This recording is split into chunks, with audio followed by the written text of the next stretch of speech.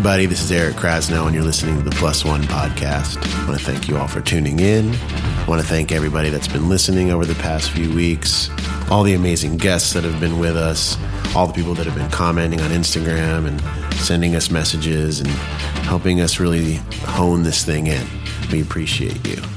I also want to remind everybody to subscribe on Apple Podcasts or Spotify or wherever you listen. And also, if you want to send us a message about the show or a comment or a question, you can do so at krazplusone@gmail.com. That's KRAZPLUSONE@gmail. And also it's at krazplusone on Instagram if you want to check us out.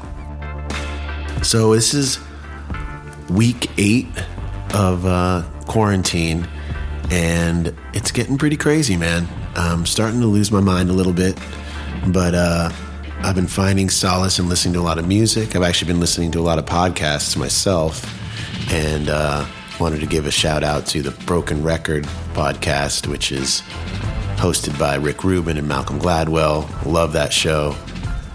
My guy Andy Frasco and his World Saving podcast. Good friend, really funny guy. So make sure you check that out. I also want to give a shout out to Osiris Media, who helps me put this podcast out. And they've got a lot of other great content, and they're always bringing music fans closer to the music that they love. I also want to thank Relics Magazine, Bradley Tucker, and Jesse Lauder in specific, who actually helped me record and put together this interview that you're about to hear. So I'd like to talk a little bit about the guest that's on the show today. I have known him for quite a while, but we had never really sat down and had a conversation quite like the one we had on this day. This interview was actually recorded back in 2018 at the Locken Festival, where John Mayer was there with the Dead & Company band, which he had joined together with, I believe, in 2015, with the members of the Grateful Dead, Bob Weir, Mickey Hart, Bill Kreutzmann, and also Oteil Burbridge and Jeff Clemente. And as you probably know, John's had a long career, and I had seen him perform back in the early 2000s, and he actually brought Soulive on the road to open for him in support of his album Continuum, which was actually my favorite album of his, and kind of the album that really introduced me to his music. I'd known of him before that, but that album really was the one where I dug in and understood him as a player and as a writer. And that album to this day is one of my favorite records of that era. So, we had spent some time together on the road, but a few years ago, when he started playing with Dead & Company, I ended up seeing one of the shows, and we connected after the show, and then ended up talking about a week later about Jerry and about Tones, and I had just gone down the rabbit hole between 2014-15 on Jerry Garcia. I was a fan of his growing up. My brother had taken me to Dead shows when I was 13 years old. But playing with Phil and starting to play with Phil and Friends and playing a little bit with the other guys, with Billy, and learning the songs and delving into all these live performances and different eras, I started kind of geeking out on not only him as a player, but him just as a person. Obviously, John has gone through the same thing, and you'll hear us talk quite a bit about Jerry Garcia in this interview, which I actually should correct that and say it's more of a conversation, because we're just pretty much hanging out in an RV behind the stage, and you can actually hear Tedeschi Trucks Band playing on stage about 100 yards away. And at one point, I actually have to leave because I'm jumping to sit in with them on a song towards the end of their set, because we probably would have just kept going if there was no time constraint here. Even just the Grateful Dead topic could have gone on for hours. As you can tell from this conversation, John's a really smart guy. He's an incredible songwriter. He has been able to stay relevant for 20 years in the pop world, which is not something you see happen very often. He seems to be always working on new things. He works with new artists all the time. In fact, he has a single out right now with Leon Bridges. He's created his own Instagram show called Current Mood on Instagram Live, which I believe is the first of its kind, where he's kind of created his own set in his basement and brings different people on, oftentimes different musicians or comedians, and has actually done some comedy himself and has done shows with Dave Chappelle through the years. And he's just really passionate about what he does. As a guitar player, he and I go deep on tones and whatnot. He's actually lent me some guitars, and he has designed a guitar with Paul Reed Smith called the Silver Sky. It's an incredible instrument. I play it all the time. I'm like addicted to it. They took some of the best elements of old vintage instruments and married that with new technology to create a super guitar of sorts. He also created a charity for veterans called Hardened Armor in the past few years. I got to attend one of their events last year where he performed. So like I said, he's multifaceted, multi-talented, and just a really funny, interesting guy.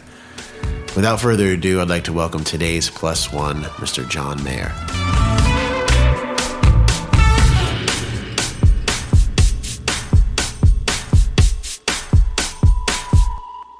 I do find that interesting about people, that if the both of us were on a deserted island and if the both of us had a virus, and there was one antidote, we would probably split the antidote and both die. Yeah, because you'd feel so guilty. You know what I mean? It's like people like otherwise. I feel like that's the music industry right now. Yeah, it's like everybody just split the pie so thin so that nobody actually eats. Right, but then nobody doesn't eat. But then no one eats. It's a very strange. Yeah, division. no, it is strange. It is. Strange. I don't know. Yeah, I guess that's like a good kind of segue. Is like, how do you find music right now? Like, how do you find music? Like, how do you find what to listen to? It depends what I have in my mind at any given time based on what I'm going to get from music. Right. So I just finished, and you must have also given the last thing you sent me musically, like take trips through like the Spotify top 50. Yeah. You know? Yeah. Sometimes under duress, because I want to understand it. I think you and I are both about the same age, right? Yeah, exactly. Yeah, exactly. Yeah, and we're almost about the point where most people in our situation get phased out. And I'm very curious about not getting phased out. Right. That doesn't always mean making what everyone's making, but I think if you can come to an understanding of it, I'm not sure you have to get phased out. No, it's true. I mean, I get in a lot of conversations / arguments with people that try to write off anything that's current. I mean, I have a lot of friends. I mean, I think maybe, especially, in this scene here, there's a lot, like, people aren't always listening to current records. And it's really important to me to always hear what people are getting into. Yep. And I'm sure it's the same for you. And I go to the top 50, and I would say there's one out of every 10 or so that I actually like currently. They have something. Even if you don't like them as songs, they offer something. It's sort of like a trip to a library for me sometimes. Yeah. It's like a research project. Right. Because, I start backwards from like, people aren't wrong. Right? Like, I think I just don't feel like believing that in 1 year there was this changeover where just like people I don't identify are being born. I just don't like the idea. So maybe all it is 2 or 3 steps away from my understanding, not a completely alien thing, And then, but also, you also have to balance that with some shit doesn't belong to you. Let me ask you this. So you know what I mean? Like, you have to listen to it and go, this is not for me, so it doesn't require my criticism. Right. You know what I mean? Totally. Yeah. You just got to respect it for what it is. I mean, I'm like that with a lot of like current like trap and like hip hop. It's like if I get too crazy into it, I can't think about it too hard. I got to just try to, and that's another thing. Sometimes the production is what I listen for. That's exactly right. And sometimes that's the library trick. Lyrics and the music. I mean, can you see past really horrible lyrics and just listen to the music and enjoy it? Yeah, but I don't know. But see, I guess it's hard. Horrible is so check it out. Like, you have a culture now that subscribes to their artists and doesn't ever leave. Yeah. They basically say, I will contort my brain to accept anything you give me. And we watch it happen every week. Somebody comes out with something and you watch.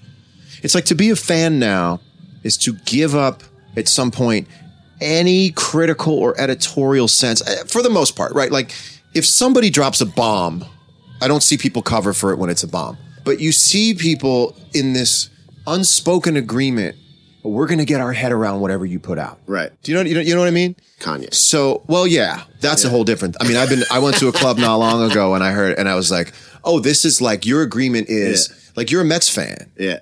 Like I'm seeing this kind of Mets fan thing where it's like, even if the team isn't all that great. I mean, I grew up a Knicks fan. It's the hardest fan to be in the world. And it's one of those things where you just, I've always, and I have some musical equivalents, but eventually I'll have to check out. Yeah. Usually. When people are like screwed into their artists.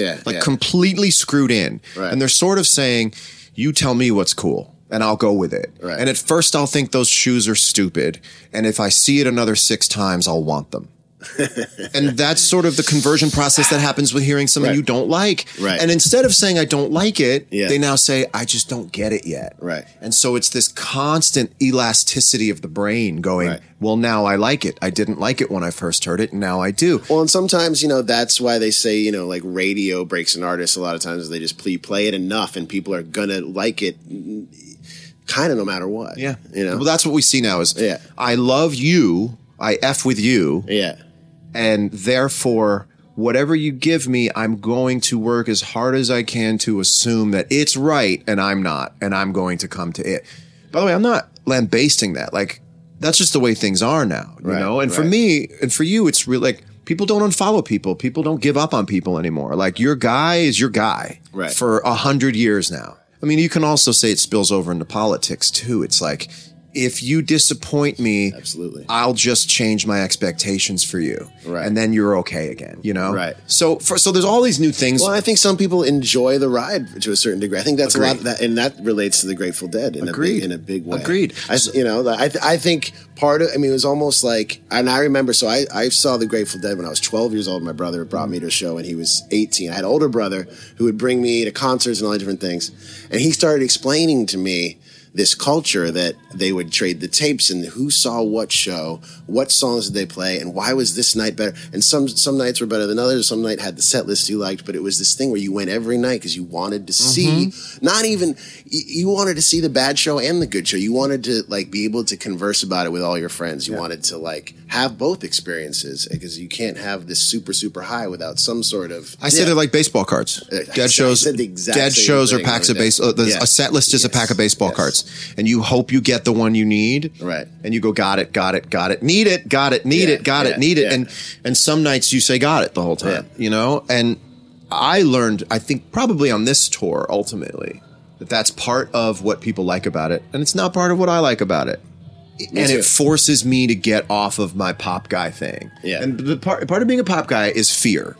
Fear is just innate to being a pop guy. What if they don't like it? Yeah. What if this doesn't become a hit? Yeah. What if it's this? What if it's that? And so for me, ultimately, my thing is always, well, I don't know if there's enough bangers on here. Yeah. And when we think back to our favorite records, like our favorite Dead live tapes, some of them have no bangers on them, quote unquote. Yeah. And they're great. Like, it's just a real good Mexicali blues. Well, it's hard to trust your audience sometimes. And this goes back to, this works in, I think, both places. It's like, you can trust them, but I don't want to a lot of times. Like, I want there to be bangers all the way through the record. That's my and instinct. A lot of times, the last record I made, the song that everyone comes up to me and likes the most is the slow song at the end that I almost didn't put on the record. Yeah. And I was like, I can't put this out there. This is they're going to be so bored. And, but you never know. If the fans got to hear everything I did in the studio and pick the record, two things. They would love the record and I would never be able to recognize what it was. Right. They would, if they were in the studio and went, no, finish that. We love that. Right. I know the track list would be completely different. Yeah. I just don't know a better system. There's just not a better system for creating things. I always say there's 4 rules to writing a song, to looking at a song you're about to write or whether you want to keep working on it. Is it good? Yeah. Do I like it? Because those are 2 separate things. Right. Is it me? Because that's 3 separate things. And do I want to do it live night after night? Or can I? Is it replicable? Right. And at this point in my career now, it's like, there can be a really good song, but if it's not me, I just refuse to put it out anymore. Right. What about replicating it? Is that something that do you separate the live show from the record? I mean, obviously you do somewhat, but I mean, do you say, this is, or do you just make your tracks and go, I love this. I'm doing this. I made a record called Battle Studies, and I didn't think about playing them live. I just thought about like, is this like a neat song? So I didn't ask myself, is it me? Do I like it? I just went, that's one. And I remember being on stage and like starting these songs off, and a marked difference in the crowd reaction for those songs versus the older ones. And I went, oh no. And I think ever since that record, I now imagine myself on stage for most of the songs. I think it's okay to have one or two where you'll never play them. And like I wrote a song the other day, and this is not the first time I've done this, where the main line of the chorus was falsetto, and the part I could really sing was the harmony under the falsetto. Right. How do you do that? You get someone else to sing that part. So now you're already in like a hall of mirrors trying to get that done, you know? Yeah. And songwriting is really a full contact blood sport with yourself. Right. It's obnoxious how obsessed you have to be to get there. And I worked on a song. I thought I had one a week ago. Stopped the presses. Yeah. All I did was work on this song. And then I realized I probably don't want to go to Germany and do this. You know, you've got to be able to unpack the song in Europe and want to go there in your mind. Right. You know what I mean? Right. Absolutely. I mean, those are hits to me. Hits aren't radio hits. I don't even know. I mean, I have a song on the radio that's a hit. I have no idea where it is, how it's doing. I rely on other people to tell me via email it's doing it. I don't feel it in the world. The world is splintered into a billion different pieces. Yeah. What I care about is, do I want to go to Lawrence, Kansas and play that song there? Right. And if I want to get there and unpack my suitcase metaphorically and otherwise and go play that song there, then it's a hit song to me. Right. And like, for that reason, I can't wait to go play New Light, because I want to play that song a million times. If it's only a good song technically and isn't a place I want to revisit, I should just start giving them to other people. Yeah, I mean, that's all. You know, have you done much of that? Have you? No, I'm just starting now to co-write. I never understood it. Now I'm starting to understand co-writing. But no, I've never. My stuff is so unique to my own inability as a singer. Like I write songs around my voice. Yeah, I have to put a lot of tricks into my songs, meaning like they're me, because when I hear someone, like for instance, when I hear someone else cover my song, I go, oh man. It's like the old Henny Youngman line. Oh, no, it wasn't Henny. It was Rodney Dangerfield. It's like, Eric, I have to, but you know, I'm giving punchline first, but walking in on your best friend having sex with your wife. I have to, but you? That's I look at it like that with my music. I'll turn on the TV or something, or I'll see a clip online of like a singing competition show, and I'll go, oh man, I have to, but you? You don't have to do this. I have to, because I can't, I don't have the range. Right. Well, I actually was co-writing before, or I mean, essentially I was writing within bands first and wasn't singing them, and then started writing for other people, and that became a thing I did for a while. And just in the last few years, started actually singing my songs. So I'm coming from a complete backwards thing. Wow. And really I'm just now figuring out where I can sing and that's changing the whole thing for me. You have to write within your range. I have to write within my range, which I did not know anything about. And I made a whole record not knowing that. So it's all over the place. I'm trying to figure it out. And now I'm kind of figuring it out. But, getting to work with Tedeschi Trucks Band, I wrote a lot of songs with them. And then Susan's got this, and she can do anything. If I were able to write, if I had Susan's voice, the number of songs that I could write would be like a whole other art. I would be like cloning myself. But it's super as another fun. Artist. I mean, I think it's like, and also kind of going into someone else's like head. And that's kind of what I do with the new record that I make. It's a concept record. So it's all coming from other people's perspectives and these conversations and whatever. And I think that's interesting. I mean, that's another thing I wanted to ask you is in your writing, are you usually sitting down and figuring out, okay, what do I want to say? 100%. Yeah. It's getting harder as I get older. Number one, I've said it. And I can say, you're either a type of person who's done it once and went, well, by definition of having done it, I can't do it again. Right. Or you go, let's just do more of it. I don't have that. If I've done it, then by definition, I can't do it again. So there are fewer and fewer parking spaces that are open for me for ideas, which is fine. It just means I have to work a little harder, and I'll put fewer things out every year, but each thing just has to pass the standard. So right now, I look at it like, what's my take on the world? Well, how can you be honest right now about a world that isn't honest?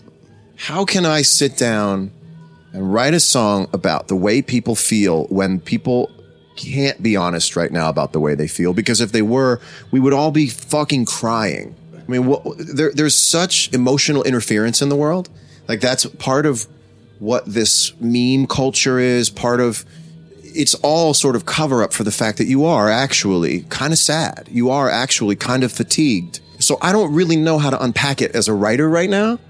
So yeah, everything I do has to come from the fact that I'm thinking about it in a way that I believe is different than anyone else is thinking about it. Right. If I were to write a song right now that was honest, it would be like, can we all just cry? Can we all just cry and admit we don't know what we're doing and that we're faking all of it? Yeah. And that we all have the right idea, and the competition for your right idea is so strong that it turns to anger before you ever get to express the totality of your good idea. That I see people discouraged about their own hope before they ever get a chance to exhibit it. I just see all of this gridlock, cultural, emotional, spiritual gridlock. And I'm supposed to sit down and just start tapping away on a typewriter and make a chorus out of that.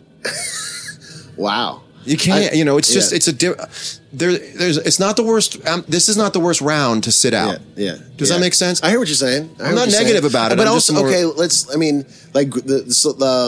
let's talk Robert Hunter and Jerry Garcia. I mean, there's so much of that is like taking you into a different time and a different place. And like, has that or even Barlow, like, has that influenced you at all or inspired you at all? Inspires and influences me like out of my mind. Yeah.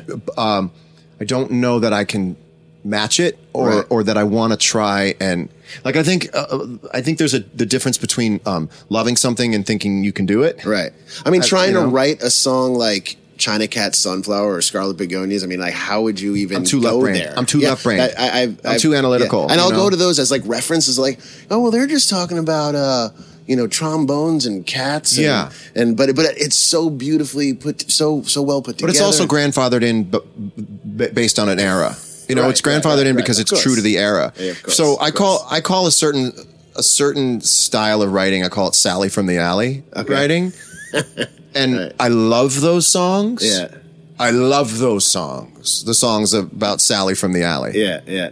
If I let myself put one out, I wouldn't trust my instinct. Like, you would hear me do it and go, Mayor, that's not you. I mean, I have to hear a song back and go, that's who I am. Yeah. And if I wrote this song like Sally from the Alley, something's shaking, something, and the hearts are breaking. I'm using Sally that reference now. Yeah, Sally from the Alley. Because Lettuce needs songs like that. Like when we write for Lettuce, it has to be funky and it has to be Nigel singing. So it has to be something, you can't get too introspective. You can't depress anyone. It's really hard to write songs like this that. Nexus that you're talking about is where I live 24/7. Right. It's alchemy. It's like making fragrances. You're talking top notes, bottom notes. You're talking about 600 different little essences, and you've got to take a little medicine dropper and build these little tiny fragrances based off of 8 different things. What's not to this, not to that, not to this, that. I am obsessed with it. It drives me insane. And because we do have to find these balances. Right. You can't just be to, Sally from the Alley in the Cadillac shaking her thing. Come on, baby, bring it back. And baby mama, it cuts me to the bone. Right. Like, I don't say it cuts me to the bone. Yeah. So if I write a song and I'm going, it cuts me to the bone. Yeah. Just hurl something at me. Because it's not honest. Right. No, what's honest right now is like, man, we are all like children trying to entertain each other while our parents are screaming at each other. We're doing the thing that children do to protect themselves from the yelling and the screaming that they hear in the other room. My brothers and I, when that happened, you become besties. You just take care of each other. You try to make each other laugh. You think that's the silver lining, essentially? No, I think that's the funny colored umbrella. I mean, I feel like, right. I mean, it's also like things like lock-in and whatever. People are, I feel more than ever, people coming together. I mean, not to sound corny, but where people are understanding that they need to like cherish their times together. No, 100%. Dude, if you lost a wallet here, you'd get it back. Right. The stash would be gone. But you'd get everything else back. You'd go, well, I've got my $600 in cash, but my stash is gone. Right. You know? Right. But no, if you dropped a wallet at lock-in, you would get it back. Just like I imagine if you dropped the wallet in 1958, you'd get it back. Right. You know what I mean? Let's hope I get those shades back that I lost this morning. Well, look, I mean, I think about it all the time. Like, why can't you develop your own sense of chronology? Right. You know, why can't you make time stand still however you like it? I often think, like, how far away are we from, like, sectors of culture just deciding that they're from the 70s? Right. Like, why can't you just be like, those are greasers from the 50s and it's 2020 and they've just decided to hang out by a payphone? Well, that's kind of what bands are sometimes. Like, You're right. You know what I mean? You're That's right. kind of what bands can do. That You're allows us to do that. You're not just being over, like, that's not just an artistic thing to say. Yeah, That's 1,000% right. Yeah, Bands totally get to say, yeah, well, we're from the 70s. Yeah. I saw this thing on Instagram today of the Allman Brothers playing. Yeah. And I was like, why can't I get a Les Paul Yeah. and you and I can get together and not be bell Spinal bottoms Tap on. about it, but kind of go into it? Yeah. Like, It'd be fun. I just want to live everyone's Yeah. life. Do you ever feel that way? Yeah. Oh, you ever see absolutely. someone live a life and you go, why can't I live that life? Yeah. Well, I mean, I think about a lot about the 50s and that jazz era, and I'm just like, oh man, if I could. And when like Coltrane was like a pop star, you know, and Miles Davis, those were the coolest guys on the planet, and they were supposed to be. Yeah. You know what I mean? Like that era to me, I just wish I could spend. You know, or like the late 60s in San Francisco, which my dad was in the middle of, but I'd love to be there. I mean, there's, you know. I don't have much. All the time. I don't take much information from reality. Yeah. and I should as I get older. And I'll see a photo or something from like the 60s, and I'll get so inspired and actually deluded into believing I can do that. Right. Like, if I just put my mind to it, the short of time travel that I can, instead of me going back to it, I can bring it here. Yeah. Because you really can believe whatever you want to believe now. Yeah. There's no more cumulative intelligence. You go like, well, I'd like to cherry pick that. What if you and I went on stage and with this band and I played a gold top Les Paul. Yeah. And I had the coily guitar cable. Yeah.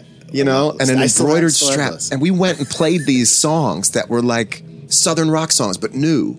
And we rolled on an old bus that broke down all. Like, I think we'd crush it. I want those experiences. You know what I mean? We'd crush it. Totally. I have a hard time as I get older accepting that there are certain experiences that I long for that I'll never have. It's getting harder and harder to think that, I'm 40, like, you're not going to be able to like launch every idea you have. Do you have that? Because you have this Renaissance man thing about you. Well, I jump around a lot. You know, I think that's my blessing and my curse is like that I get to do so much different stuff. I'm always working on a different record, and I'm always like playing with a different band or running around. And in the last couple of years, I've kind of started focusing more on doing my own thing. I feel like you did your own thing for a long time, and now, you know, I guess you always did different things, but and musically different things. But you know, now especially being in Dead and Company, and like, you know, I see you playing with a lot of different people. Yeah, now it's what's the word you would use? It's just sort of unbundled and untethered because everything else is. I mean, it wouldn't have worked 15 years ago, but I'm hoping that in my life I can sort of biorhythmically match whatever the world is supposed to get from me. You know, I just know that my first order of business is that if I was on a deserted island and all the pieces to make a radio to get me off the island were there, I could build the radio. Yeah, I hear you. And I don't know how long it would take, but I always want to have faith in myself that the world will never change so quickly as to completely eradicate me, that all it takes is some rethinking and some stepping back and divorcing yourself from ego for a minute and go, okay, let's throw out everything we've ever done and just look at this like a musician. Right. You get to look at it every year like a musician. I know that I've had some pop success, and I think a lot of people focus on that. I don't know if it's too much or not, but like, we're musicians, so we always get to look at whatever's going on in the weather report and respond to it in some way that that agrees with it. Right. You know, you sent me a record that's you making a really competitively produced album of songs that sound like other songs. Not in their composition, but it's just in the texture of it. Right. You know, and that's you going, I think I know how to survive no matter what.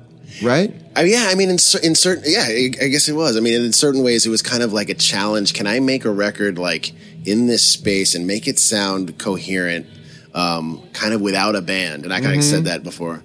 And, you know, it was, but But yeah, that is part of it. Can I just play everything and write everything and try to do that? And it's, for me, it's like you said, you kind of see these different, you know, I guess kind of outlets, but also just like earmarks of like, I've always wanted to do that. You know, for me, it was like, I never sat down and played an acoustic guitar and sang my songs. I was scared shitless of doing that. And I'm just like making myself do. That's also like a 40 thing. It's kind of like, I never did that. Let me try this. Right. Let me try that. And I think that's also the cool thing. And it goes back to like, no one's unfollowing. And I think that's also this scene a little bit is able to embrace me for doing whatever. We'll play instrumental Lettuce for an hour and a half, and then I'll go sit in the VIP tent and play like acoustic songs for an hour. They like, and the people your are coming to both, you know. Yeah, and they like you. But I guess I was afraid of that for a long time. I was like, I can't just go there and sing these songs. They're not going to be into that. But really,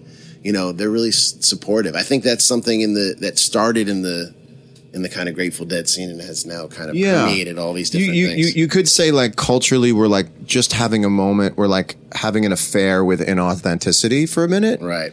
Everybody is having a fling with being inauthentic. But I think by doing these things, it's also like letting me know. It's like, okay, this really works, and maybe this doesn't. And you're allowed to go off and come back and go, this I had it right the first time. Right. I mean, that's life. Life is getting it right. Yeah. Leaving that completely behind. Oh, yeah. Getting smacked and going, I had it right the first time. I think part of that, like realizing it and kind of getting to a good place. Yeah. Because I don't know if it's always cut and dry. I mean, with Soul Live, we did instrumental records for years. Then we decided we're going to like go into this realm and do this. And I don't know if that was the best idea, but we kind of had to do it. Yeah, that's right. Because then we came back and now it's kind of somewhere in between. And by the way, you know what I mean? At its worst, what do you lose? Nothing. Yeah. You made a record that's a little like this, and maybe you only play 3 songs off of it. Right. You know, there's no record I won't play a song off of. Right. So we're talking about like some sort of artistic immortality. Like you'll respawn. Right. If you make a record that you thought was great and turns out it isn't, it's like getting shot in Call of Duty. Right, you just respawn. Right. And you're like, I got to do another one. Right. So why would you not take chances? I mean,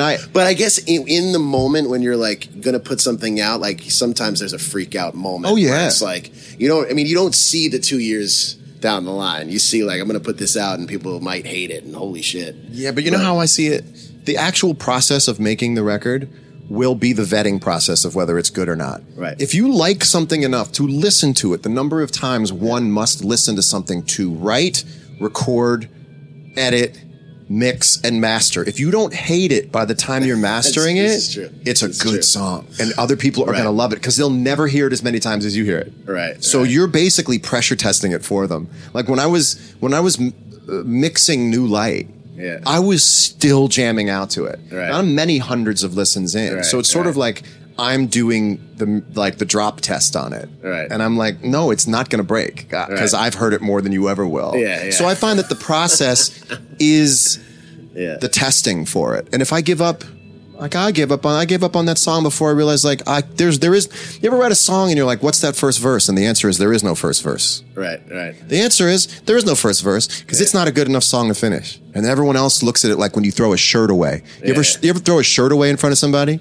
And they go, you can't throw a shirt away. I'm here to tell you can. Yeah. But you can also throw away a song and they go, you can't throw that song away. And you go, well, that's one of the hardest things as a producer that is like, you know, when you get together with bands and artists, they get really attached to certain songs, you know, and that's sometimes the hardest thing for me. I can't imagine being in a band. And it's like, well, producing bands is probably maybe the hardest job I've ever had because of dealing with all of their crazy shit. Yeah, you have to work inside of the maximum ability of the band, right? It's more being a psychologist than anything else. But amongst that, some of the hardest things I've ever had is like, you know what, this song is just not, you know, that's a tough conversation.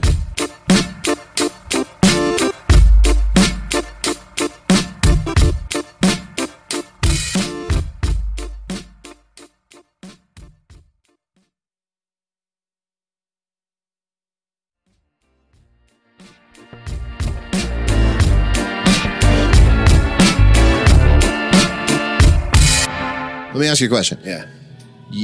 This is a fun one because it's sort of devilish. Yeah. You get to steal any Grateful Dead song you want, remove it from history, No one ever knows it exists, but you get to re-record it, and it's an Eric Krasno song. Which one do you steal? Now, remember this in the sort of quantum leap of it all. They don't know they're missing it, so you're not there's no emotional loss of having stolen it from them. I think that changes week to week, Yeah, I know. or month to month. Brown Eyed Women has just got this thing. How Brown Eyed Women is not a hit song. How Brown Eyed Women was not a classic rock radio hit is beyond me. It's as good as any Stones song. So good. It's how it's not, and it brings you to a place. So that's something that with the Grateful Dead music in general, but particularly that song, is it brings me somewhere, and it's like so that no other song brings me to that same place. Yep. So I think that's there's something about that. I always thought that, like, if you stitch all of the Grateful Dead songs together, you get a town that's about, I don't know, you get about 20 square miles, you know, and the people know each other and there's overlap.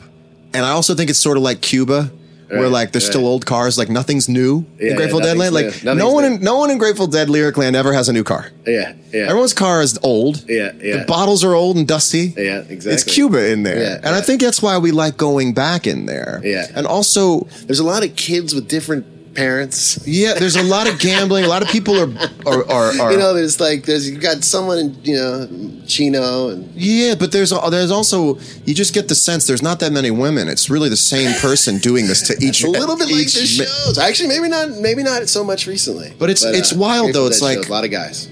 You and I could sit and lace together all these songs and come up with a world, a universe of these things. You know, no one's ever home.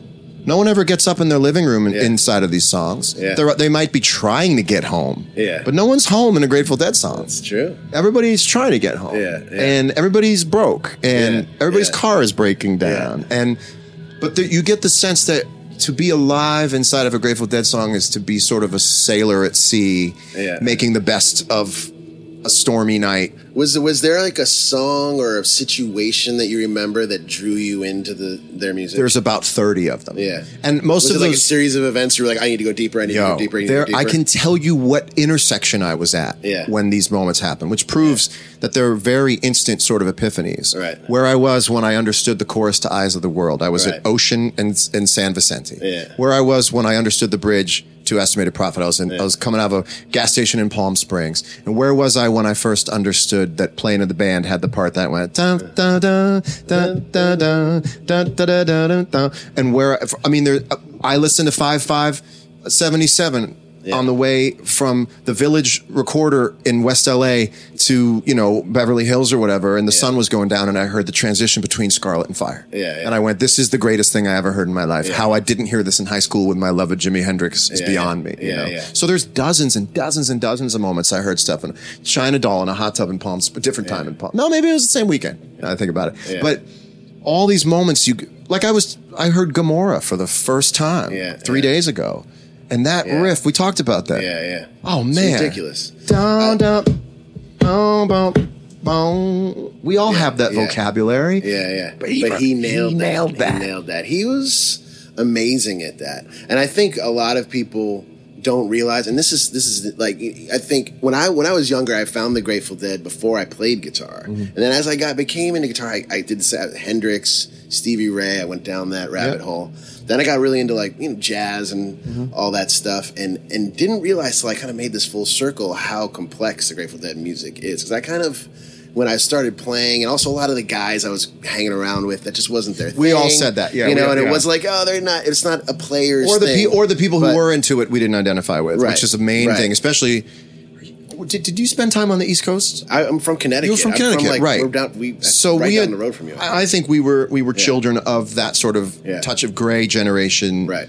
And looked at it and went, I don't really relate to these people, so I must not relate to the music, you know?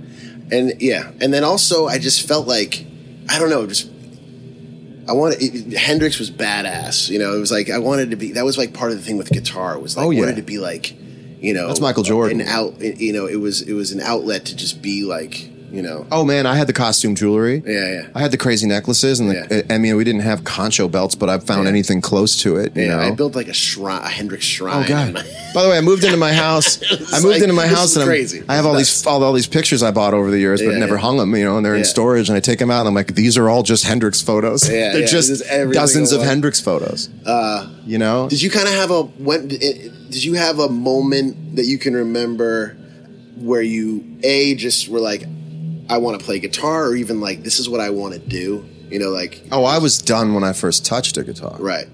What brought you to that? Well, my friends always had guitars with they weren't tuned and they didn't have all their strings. Yeah. Did you ever have a friend like the first guitar you ever touched? I had the same guy you're probably talking to. Yeah. My best friend when growing up had the guitar with like, you know, missing a couple strings. 4 strings and not Montea. This was a Washburn or something, and you just would tune it to a chord, you know, and just go up and down. It was the sexiest thing. It still is. I mean, it is the most mystifying, beautiful thing in the world to me. You know, I mean, I played 6.5 hours of music yesterday. Yeah, I can't do 6.5 hours of anything.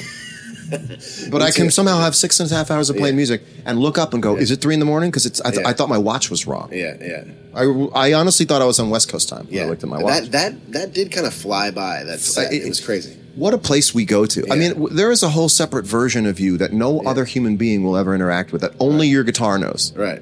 There's giant partitions on your hard drive that no human being will ever identify. When you're playing in G, and you just know that right up here is the thing that goes da ba ba, and you know that right below it to the left goes da da da. Yeah. No human being will ever interact with you on that level. But when you pick up a guitar, it's like, you ever have a friend who has another friend that you don't know, but they know so well it makes you jealous?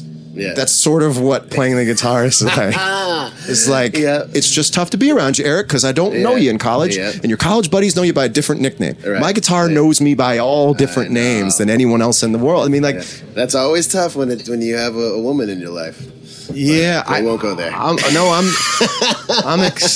know, they look at the guitar, they're like, really? You're always going to go to that? Well, I was always astounded at how little it matters how good you are at the guitar. Right. In a relationship. Right. This is true. How little it matters. Yeah. And if you really investigate this, you're upset either way, right? Because if you're playing the guitar and your girlfriend doesn't like lean in and go, that's good. What is that? Yeah. You're a little butthurt. Yeah. But if they do, you're like, give me my space. Right. That's hilarious. You can't win. You couldn't win. If someone came in and went like, that's bluesy, you'd go like, shut up. You don't know what bluesy is. Yeah, right. But if they don't, then it just feels like, I guess I'm just your delinquent son playing my guitar that you don't understand. Oh man. You know?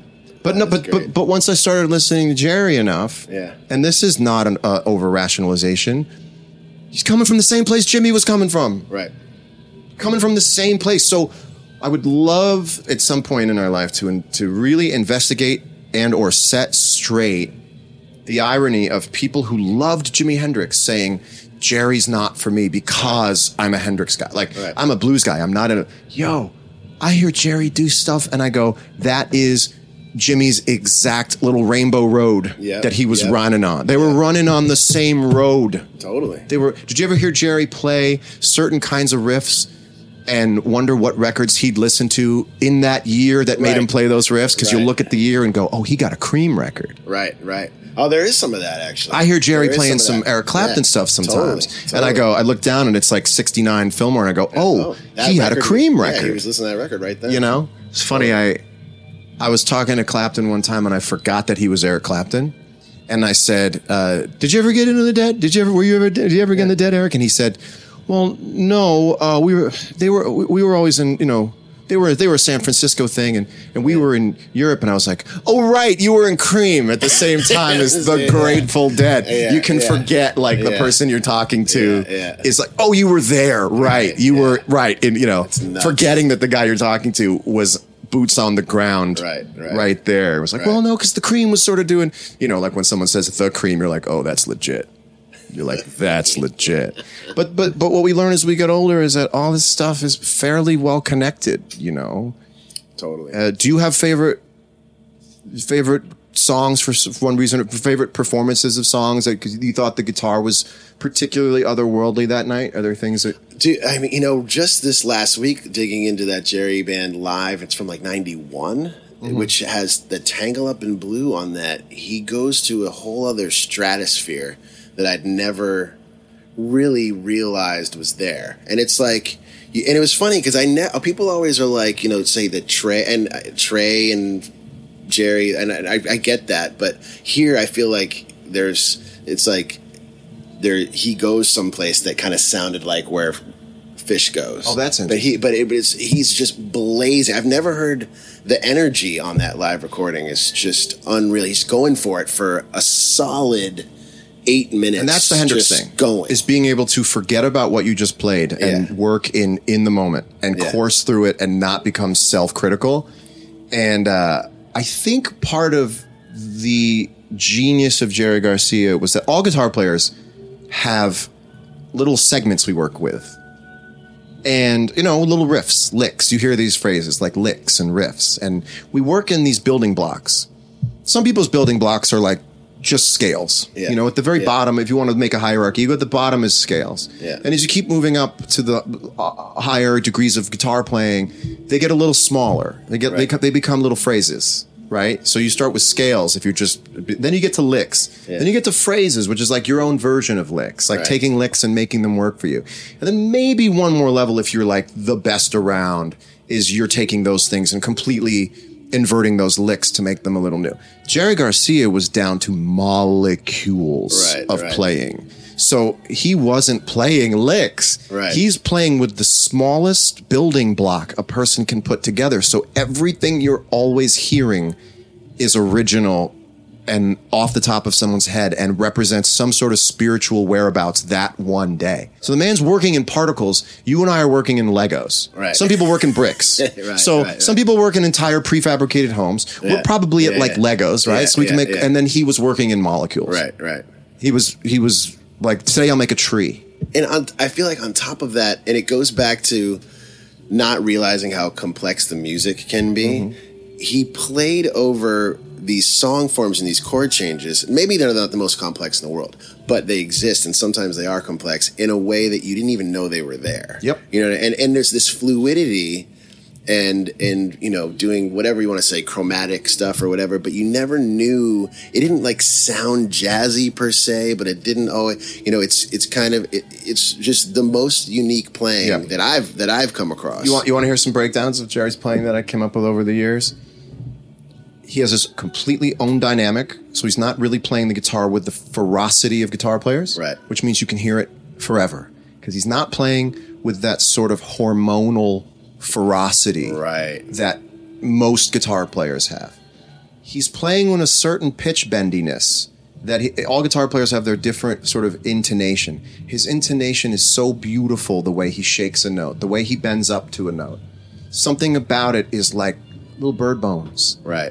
Cute, beautiful feathers and bird bones, where a lot of guitar players are like, no, I'm a B-52. Right. I'm a stealth bomber. And he was working in these little, like the veins on a leaf. Right. These really beautiful, tendrily sort of things. And the other thing is his unbelievable ability to have worked inside of the major scale. So he was, most guitar teachers tell you, like, if you play the minor blues and move it, it's the country blues. Right. But he wasn't doing country blues. He was doing blues, but taking out a lot of the blue notes as we know them. So it was this thing that wasn't, in a way, it wasn't, and we use the parlance of the era of saying it was white music or black music, to say that's what people were talking about, is it was rhythm and blues or it was country. And he kind of straddled it musically in the middle, where if you really start breaking it down, like he's playing minor and major at the same time. That allows you to play forever, because your ear never goes like, oh, this is too bluesy, or oh, this is too campy, right? So if you solo in a major pentatonic, it becomes a little da-da-dum, da-da-dum, dum-da. It's like skipping through the woods. If you play in the minor pentatonic for too long, you're like, okay, we have been to you and you're down and you're wailing and we got it. He straddled all of these things that no one guitar player will. You and I should both go and do.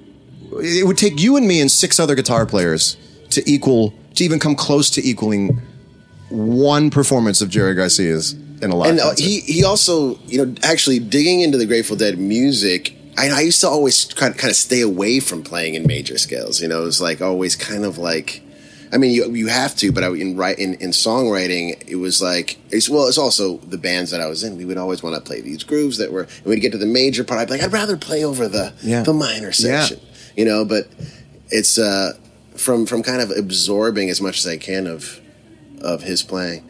We both kind of shunned major scale stuff. Yeah. Now I'm bringing it back. Oh, I'm totally bringing B.B. King was playing major scale stuff. B.B. King was going, we all heard it as do da da ba da da da, and he was going ba da da da da da da da da. Yeah, exactly. I mean, this is the trip we take as guitar players.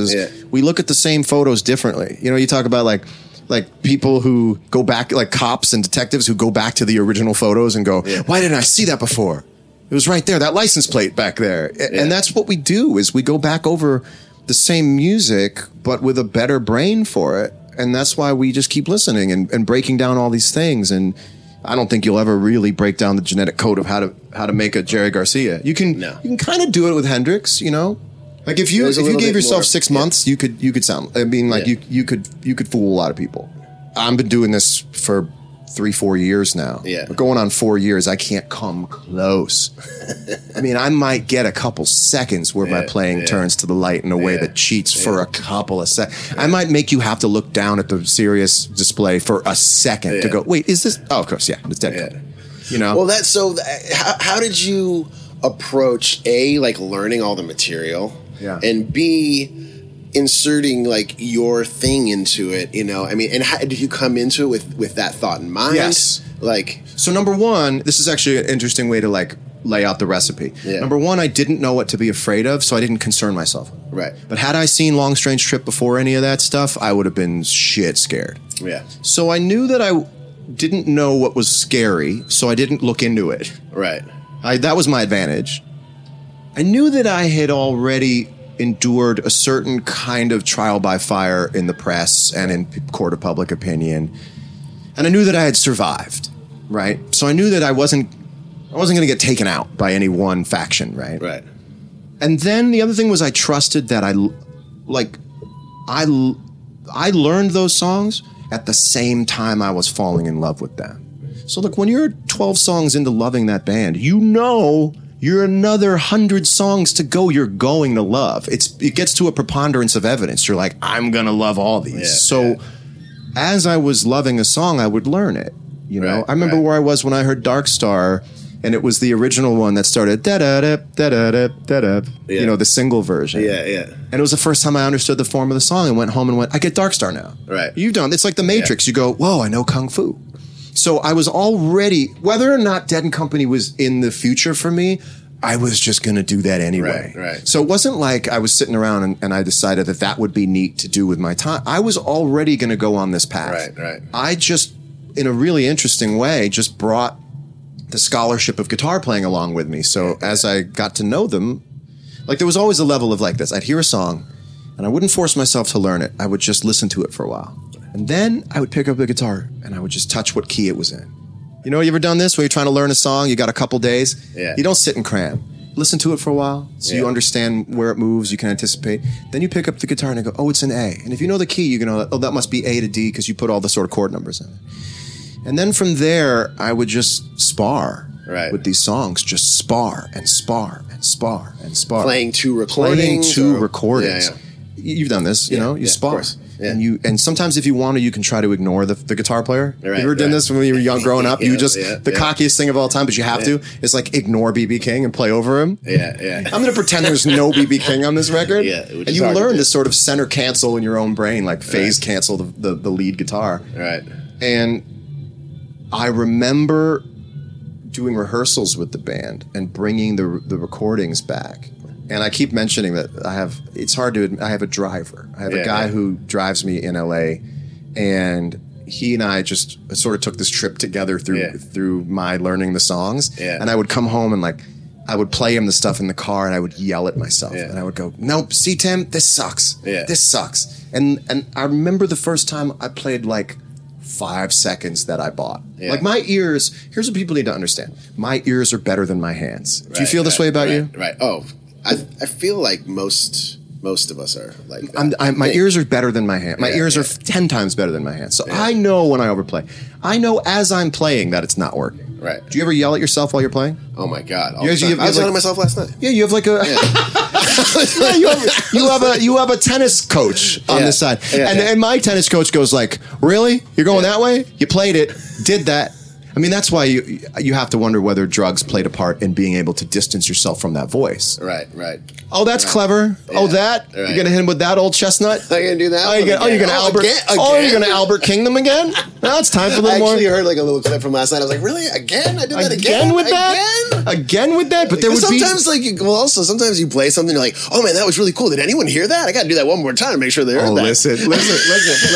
Listen. So then no one hears it, and you're like, then you hear back, and you listen back to it, and you remember that you're about. Okay, so you ever cringe because you remember the moment before it actually plays? And you're happened today. Oh, this is the time I did this 12 more times. Dude, that's what I call practicing on stage. You play a lick that you almost landed, and you're like, you just start taking stage time to just basically try and nail a skateboard trick. It's the guitar equivalent of a skateboard trick. That is hilarious. And then you listen back to it, and you're like, oh no, why did I remember I'm just about to do this. So the other one for me that happens all the time, which teaches me to slow down in this band, is I'll listen to, and I remember, you remember a song, as soon as it plays, you're like, you kind of know everything you ever played when you listen back to it. Yeah.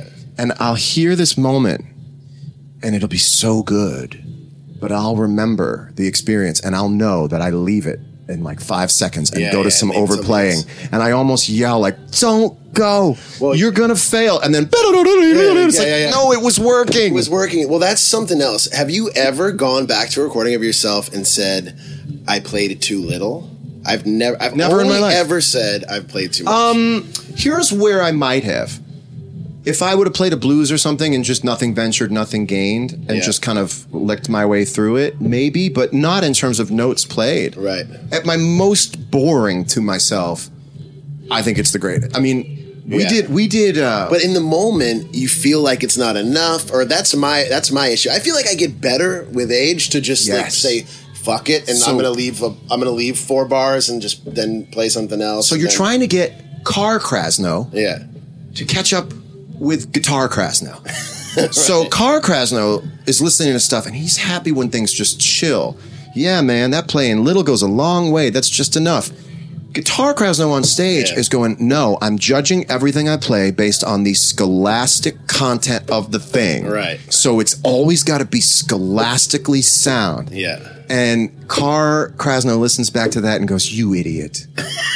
Exactly. You idiot. Dude, we did. But I think they're the only one thing that I try to factor in to alleviate some of my hatred for myself is that I'm thinking, okay, well, it was the energy of the moment. Correct. And it was energy of the people there. That's correct. We had to had to pull it up, But all that leads to a real admiration and almost astonishment at how the Grateful Dead was able to satisfy both the vibe of the crowd and make the most listenable live recordings since Bill Evans. Yes. Bill Evans, any live recording he ever did is worth cherishing. Yes. Any live performance the Grateful Dead ever did for like 99.9% is worth cherishing. So how did they service the crowd and service Car John, who sits there and goes, man, I don't know what was going on in 1974. I don't know what the politics were of that moment, but man, this stuff works in 2000 whatever. Yeah. And you're right, because we go, especially with Dead and Company, I go, well, it's a little aggro, but in that moment, everybody was losing their minds. So what an incredible band to have been able to do both and make recorded music, not just documents of the moment, but like it was a live recording studio on stage. Right. And by the way, we've talked for like an hour. We have to, and haven't even. I have to play in like 5 minutes. And haven't even come close to figuring this shit out. Well, that's the thing. That was like a great. I wish we could. I wish we could keep going.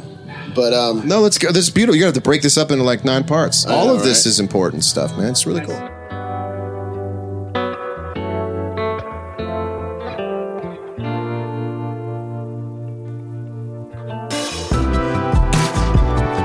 $5,577 is the New Haven Scarlet Fire, which I think is more exciting to me than 5.8, which we all know is Cornell. Yeah. 5.5 is New Haven, and I had both. I had both recordings, but 5.877 was that was actually the one that like drew me into like collecting tapes, which I think is the same for a lot of them. Well, 5-5 for me, the transition is the most identifiable to me based on my life as being Hendrixy, watery, I gotta brilliantly go back to that recorded. Yeah. Also, you and I are products of the 80s, so we like fidelity, sonic fidelity. Right. I don't want to hear wax cylinders. Yeah, I love Big Bill Brunsey, but I don't want to hear, not that it's wax cylinder, but it's post wax cylinder. But like, you know what I mean? Yeah. Like I love Lightning Hopkins, but I'm not putting it on the treadmill. Right. And so that's a good one.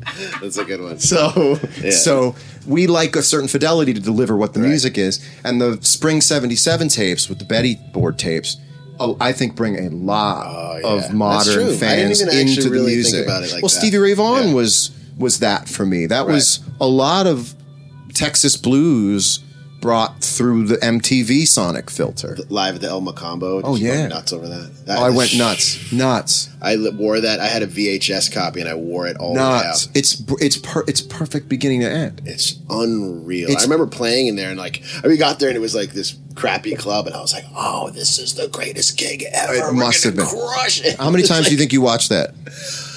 Hundreds. I watched it hundreds of times. My uncle, who was actually an agent, and he knew. You might know Ron Kaplan, but he was an agent. I don't know if he was actually Stevie Ray's agent, but he hung with all the blues guys. Anyway, he somehow got a tape of that. I don't know if it was already out and distributed. Anyway, he sent me a tape of that when he knew I had just started playing, and I had like this crappy copy Strat, and he sent me that, and I literally just stared in front of that thing with my. All the way. I mean, every last move, you memorized it. Yeah. I mean, I don't even know what the analog is for. I mean, it was like studying game tapes, like watching Jordan games or Tyson fights or something. It was just perfect. That's the thing about that recording, too, and just him in general, was his stamina. I mean, even just to play like 8 bars of a Stevie Ray Vaughan solo would probably wear me out for it's an hour. It's one of those genetic things. It's where your music follows your genetics. Yeah. And for me, the Stevie Ray Vaughan thing, the timing is impeccable.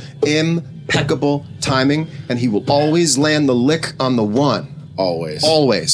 He taught me never just play the lick and let it run over the bar line. Yeah. That's the number one thing the guitar player. I want to tell all guitar players. Right. And that was the difference. I mean, a lot of people are like Hendrix, Stevie Ray Vaughan. I mean, Stevie Ray Vaughan just had a precision that was I don't even know who the boxer is. I wish I knew boxing analogies. I could tell you who he fought But so sharp. Yeah. And so intense. And I think fulfilled a certain desire we had as kids for things to be like adrenalized. Yeah. You know, like I'm looking at my life now as a post 40-year-old and I'm going, where are the examples of people who play with that fire past a certain age? And then I went, a lot of those guys are gone before 40. A lot of the guitar players who were responsible for setting into motion this high energy style of guitar playing, we don't have points of reference for how to play in our 40s like that because they didn't make That's it, crazy. which is super sad.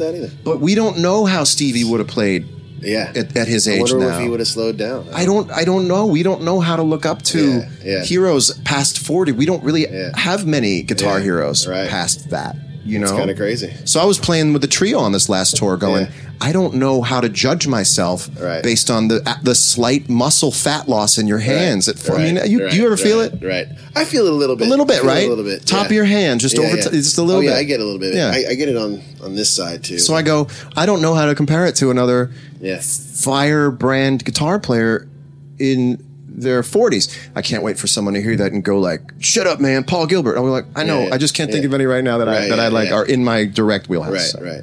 This was a friggin' awesome conversation. I know. Somewhere inside, you and I just want to keep going until it's done. I know. Let's just keep going. Somewhere inside the nihilist in us wants to keep going. I want to thank John Mayer for being on the show. I also want to remind you to email us with any suggestions, questions, or comments at KrazPlusOne, KrazPlusone @gmail.com. Follow us on Instagram, KrazPlusOne.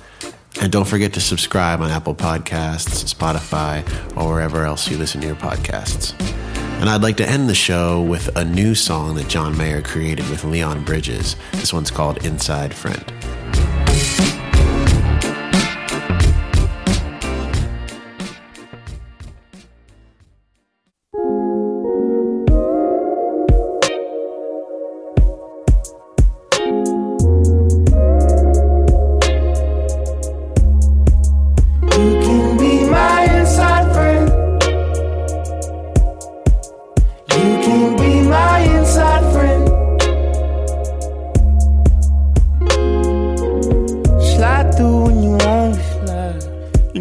wanna put you on. It's evil out there. Let's keep it at home. So come on. I wanna see you slide across the kitchen floor. Can't give you more, but you can be my inside friend. You can be my inside friend. My inside friend. Won't you be my inside friend? Come through with your hair still wet. Yoga pants, sweatshirt on the bed. Heart heavy and you're weeping crazy. We can be lazy, baby, embrace me. And this feeling so right. Don't think about leaving anytime tonight. You can just slide across my kitchen floor and tell me goodbye, and just see yourself right out my door. And come back through when you want to. If you do, I'll never call me anymore. That's what inside friends are for.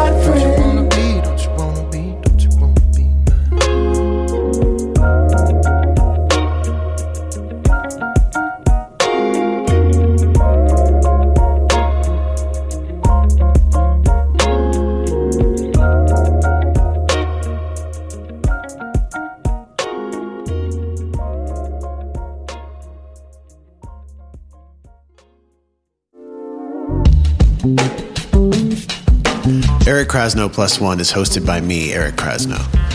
Executive producers are RJB and Christina Collins. Audio production by Matt Dwyer. Produced by myself and Ben Baruch of 1111 Group. All original music is by me, and most of which are instrumentals from my album, Telescope, under the artist name Kraz. This podcast is presented by Osiris Media. If you'd like to get in touch with us, email krazplus1@gmail. That's KRAZPLUSONE@gmail.com. Send me some questions. Maybe I'll answer them on air. Send me suggestions of other guests you'd like to hear on the show. Thanks again for tuning in. I'll see you next time.